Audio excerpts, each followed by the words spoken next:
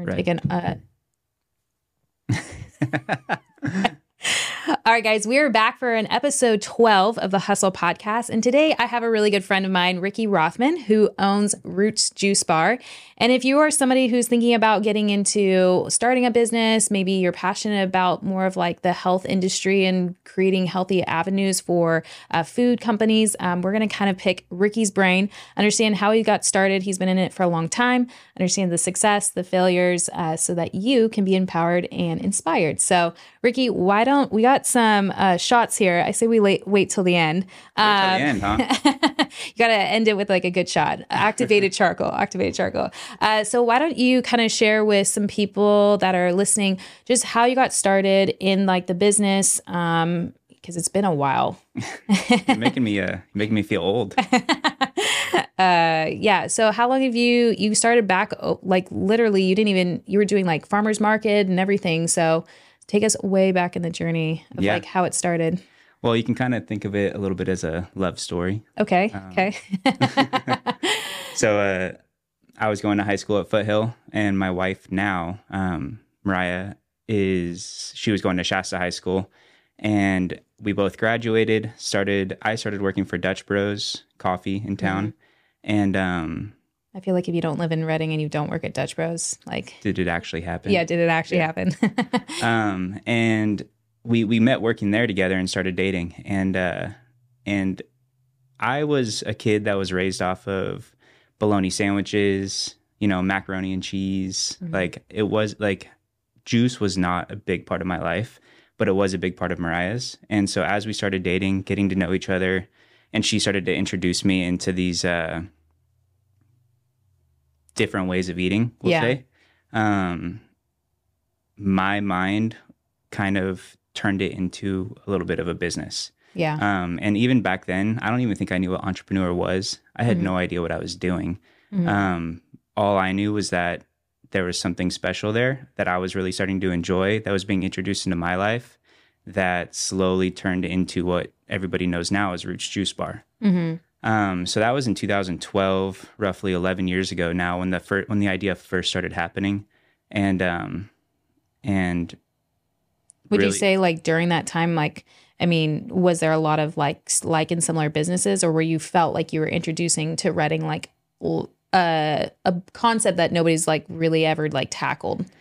there's Jamba Juice, there's those really sweet drink places that existed at the time. And I had heard that there were places that kind of tried and dabbled, but never really caught on. I would say that Roots was the first one that really took off, and that people really accepted and jumped on board with. And so for us, there wasn't too much competition at the time. Over the years, a lot more popped up. But yeah, in the beginning, it was brand new. Was it just, it's so funny is like, we're actually like really good friends, but I've actually never heard like how you guys all kind of started out. Did you guys just like, I mean, just coming up with like a juice menu and like the benefits and like just the concept, like with Mariah's background, did you feel like you were doing a lot of research of like what complements certain things, or was it just like, hey, let's just try blending all this stuff together and seeing what happens? No, it was trial and error, 100% trial and error. So we started with a chalkboard. We started at the farmer's market, like you mentioned, and the hardest part in the beginning was getting the product into people's hands, because people see a green juice and the immediate, or an activated black charcoal shot, and the immediate thought is like, whoa, what is that? I'm not sure I want to try that, Yeah. And they would walk right past our booth, and we're a couple 21, 22-year-olds sitting behind a booth trying to sling these juices, and we knew we just had to get it into their hands. So it was us hustling around the table, getting people to try these products, carrying our little chalkboard around with 4 different drinks on it at the time, explaining to people what goes in it and why it's good for them. And literally it was giving that stuff away for free and showing people our different blends that really got them hooked and interested. And once they realized it tasted good and it was good for them, I feel like that's kind of when it started clicking. So then from the farmer's market, you moved into, there was like a Country Organics is now it, or it was off of Bocelli? It was off Bocelli. And so that was kind of our first big hurdle, I would say, is we were working the coffee shop You know, I was there full time. I was a manager of one of the stores. And then I was kind of hustling doing the farmer's market on the side. And the farmer's market was every Saturday and Sunday. But what that meant for us was that Friday we'd go shopping. We would stay up until midnight, maybe 2 a.m. juicing and cleaning up after ourselves in the kitchen at home.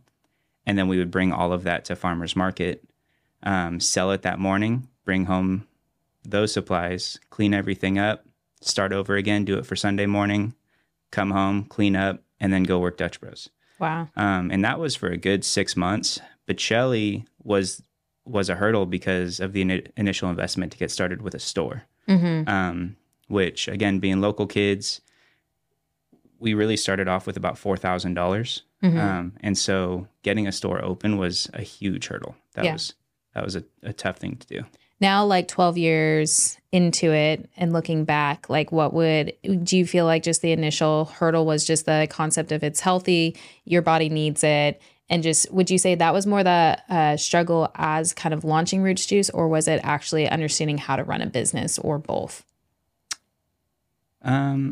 I mean, both. Yeah. There's that saying, ignorance is bliss. You know, everybody says ignorance is bliss. And I say at this point now in my career, ignorance is not an excuse for anything. You know, it is bliss. It's true. Yeah. But it's not an excuse for anything. And so in business, you have to teach yourself as you go. You have to. You have to learn everything that is expected of an entrepreneur, whether somebody's there to teach you or not. You have to teach yourself. Totally. And so as you guys kind of grew, you got into one of your storefronts, then it led to actually having your own like second, which was off of Churn Creek, and then moved to Pine, right? Like you kind of like kept growing and everything like that. As you kind of continue to do that, what changed for you? Just more people were more aware of Roots Juice, and you're like, hey, now I kind of understand how like a business is profitable and I can grow? Or is it just like, hey, we need to take another risk to actually get larger exposure for people? Was it kind of both options? No. So I would say, after farmer's market, we had talked to family and we were able to get, I think we rallied together about $10,000, maybe $15,000. And that was back in 2013 to open Bocelli. When that happened, when we went from farmer's market and making that full-blown commitment to, we're going to quit our jobs at the coffee shop, we're going to go full-time into juice, and we opened Bocelli, and we put everything we had in there plus money that wasn't ours, our family, you know. Day one was kind of the game-changing moment where we knew, at that time, we needed 60 juices per day. We needed 60. Yeah.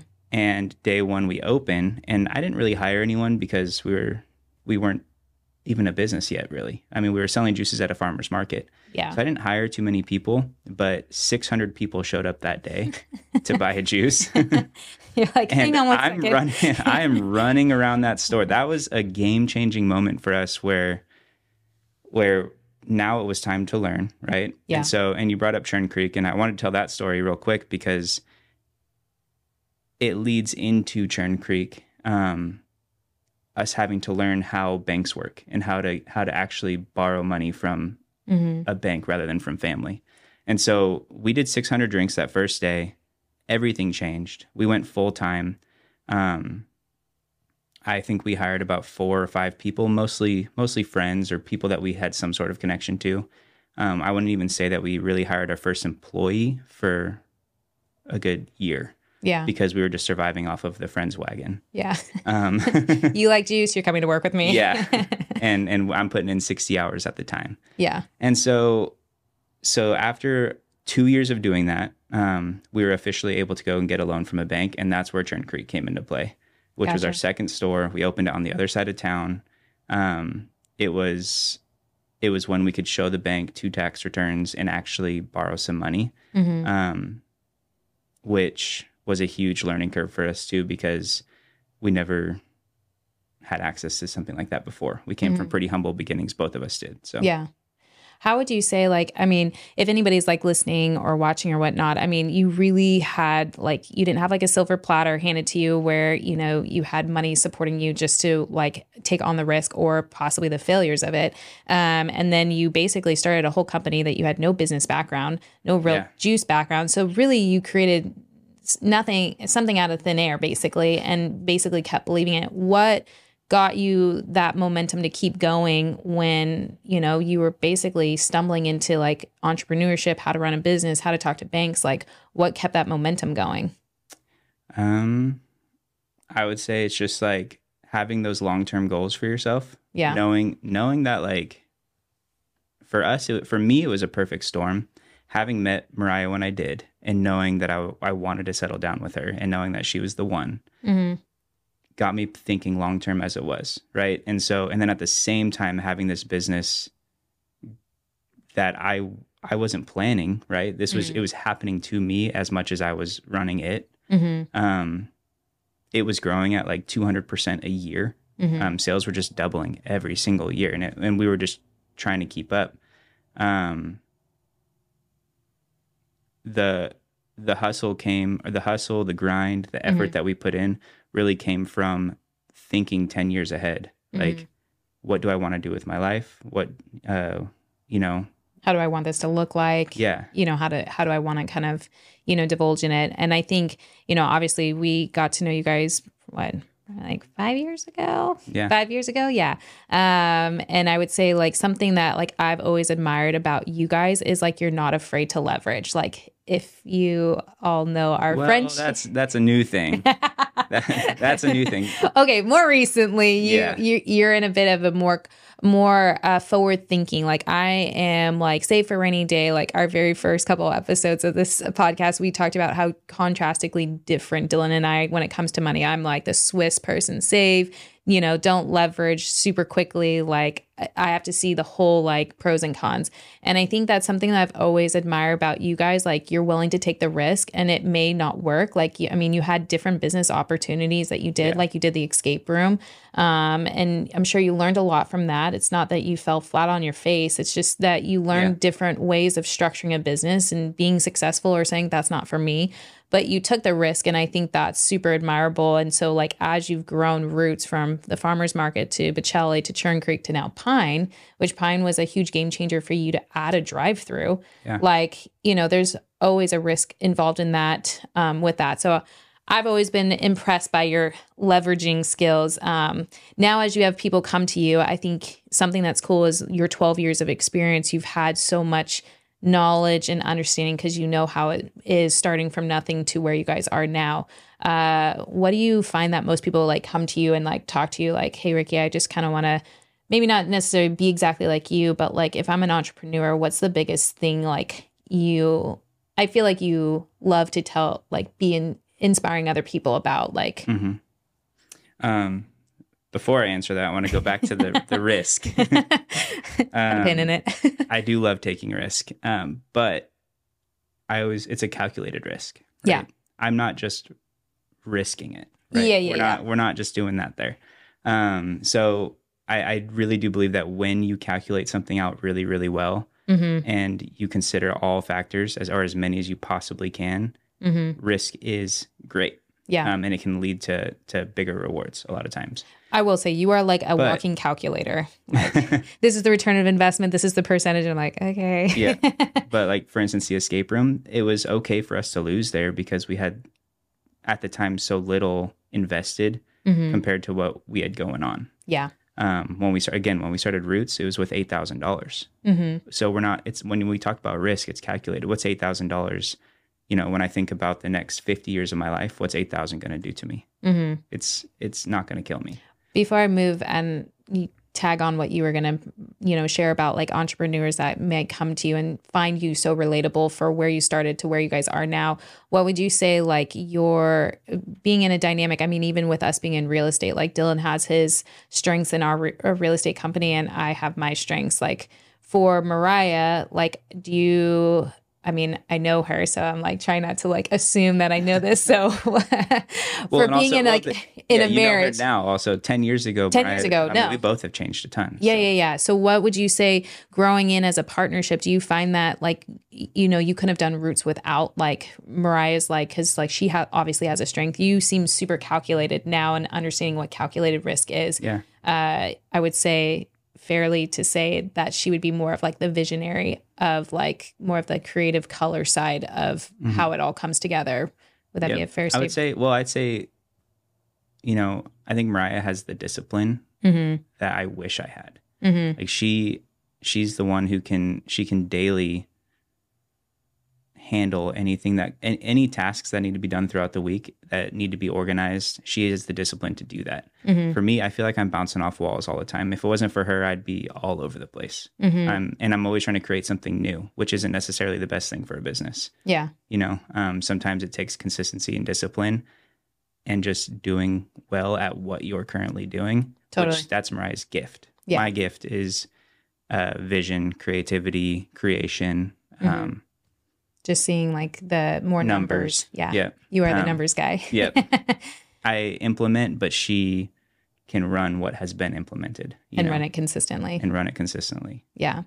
So going back, unless there's any other thoughts on the calculated risk that you wanted to add to. On the just the fact that risk small, win medium. Yeah. Rather than risk big, win big. Yeah. Because it's hard to come up with anything to risk at all, right? So I've always been a big fan of risk small, win medium. Don't lose more than you can afford on anything. Whether it's stocks, real estate, business, it doesn't matter. Yeah. And with for people that come up, because I know that you are now more passionate about like the entrepreneurs, that people that want to start a business or watching people succeed because you have gone through the grind, you know, over the last 12 years, like where do you kind of point people in the right direction? Because I think it is like super inspiring because a lot of people that we interview on this podcast like had a background or had, you know, some kind of education, you know, and so being in a startup position like you were to where you are now, I guess if I was like hey, I want to start a business, like honestly, Dylan and I will always say this, like we know like real estate really well, but when it comes to food products, like you have lost me. Like I don't even know where to start. So it's an entirely different business, but like for somebody who has that like desire of like, hey, I want to be in the food industry or that kind of product industry, like where would you even start? I'd start I could start right where I started, in your home kitchen. Yeah. You know, we totally winged it day one. Yeah. We made it in our home kitchen. That's not allowed. It's, and I can laugh about it now. Yeah. I can laugh about it now, but 11 years ago, we had no idea what we were doing. We were doing it out of our home kitchen. We had a lemonade stand on a sidewalk, essentially. It was farmer's market, but it was a lemonade stand. And we were just learning as we went. You know, one day I met the environmental health department and I learned what I was supposed to be doing, and we figured it out. And, you know, you'll kind of come up to the hurdles and then you're either going to jump or say I'm fall done. flat on your face. Yeah. And the ones who choose to jump are the ones who are going to make it. Yeah. So commit, tell yourself you're going to do it, risk small, win medium, and just stick to it. Yeah. And keep trying. Just keep doing it. Yeah. Also segue, because I think it's also interesting. So you have developed obviously Roots, like that's sustainable for you, kind of growing in that. I know that you've kind of started venturing out into different entrepreneur routes, like with real estate, different portfolio investments and stuff like that. What is it just kind of, I guess maybe as somebody is like diverse like you and trying to become more diverse, like what would you say like kind of just drove you in that direction versus kind of just staying on business of Roots? Well, I'd say, first of all, Roots kind of, we grew up to our 3 locations. COVID happened. We kind of backtracked, cut down to 2 stores. And we felt really, really good about that because we were happy with the 2 locations we had. We didn't feel Reading was quite ready for a 3rd one. We also met the Barretts. So real estate kind of jumped into the picture.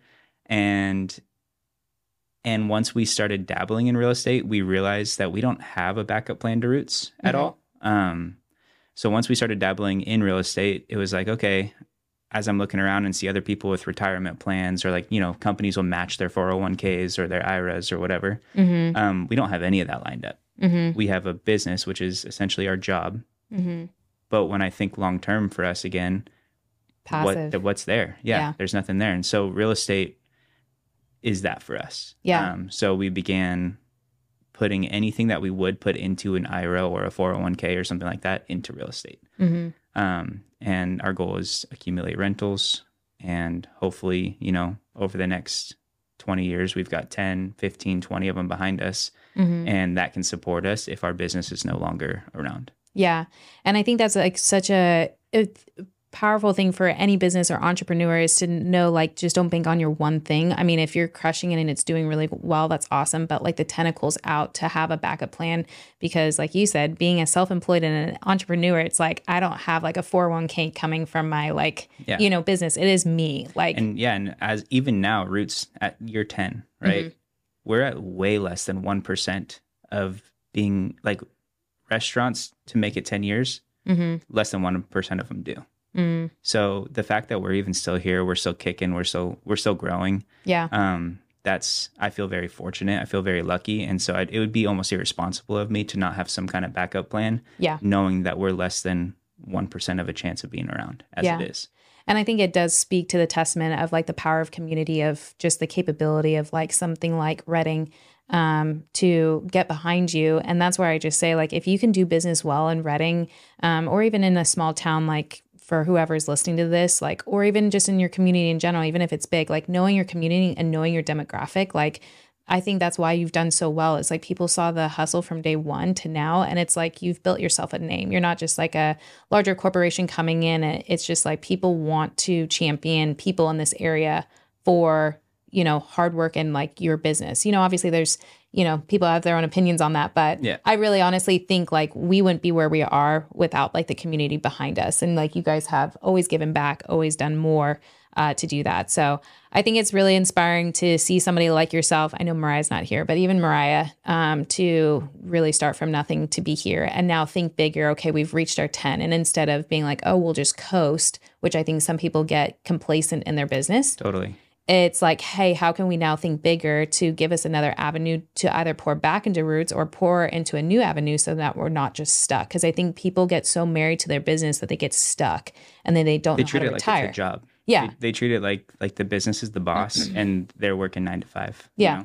I see so many businesses, especially local ones, that they take 2 days a week off. Mm-hmm. They close the store for 2 days a week. And I don't think that's ever going to be Roots. I think that we're, we're 7 days a week. We're always going to be growing. We're always going to be learning. There won't ever be this place of sitting still. Mm-hmm. Yeah, it's just like how can we open our lens as wide as possible and then reach capacity and then do a little bit more. Yep. Or hey, sit to where you are thriving and you're comfortable and you're happy. I mean, I was just talking to Chris about this on the last podcast. It's just like, you can sometimes get to a point where you're like, hey, I'm happy if I just make this dollar amount every single year. Like this makes my life comfortable. I can have a family, like I can live and not just eat, breathe, work. Yeah. And I think that's where, for people like you, seeing that power of real estate or just in general investing into something different, it allows you to not get burnt out on what started from day one with you, like a passion of, building a Roots company. So,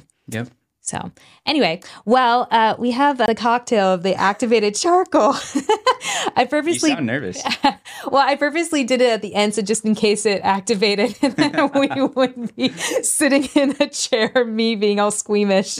But check out Roots Juice if you have not been by. They are at Churn Creek and Pine. Pine's a drive-through. I love Pine because I just drive through.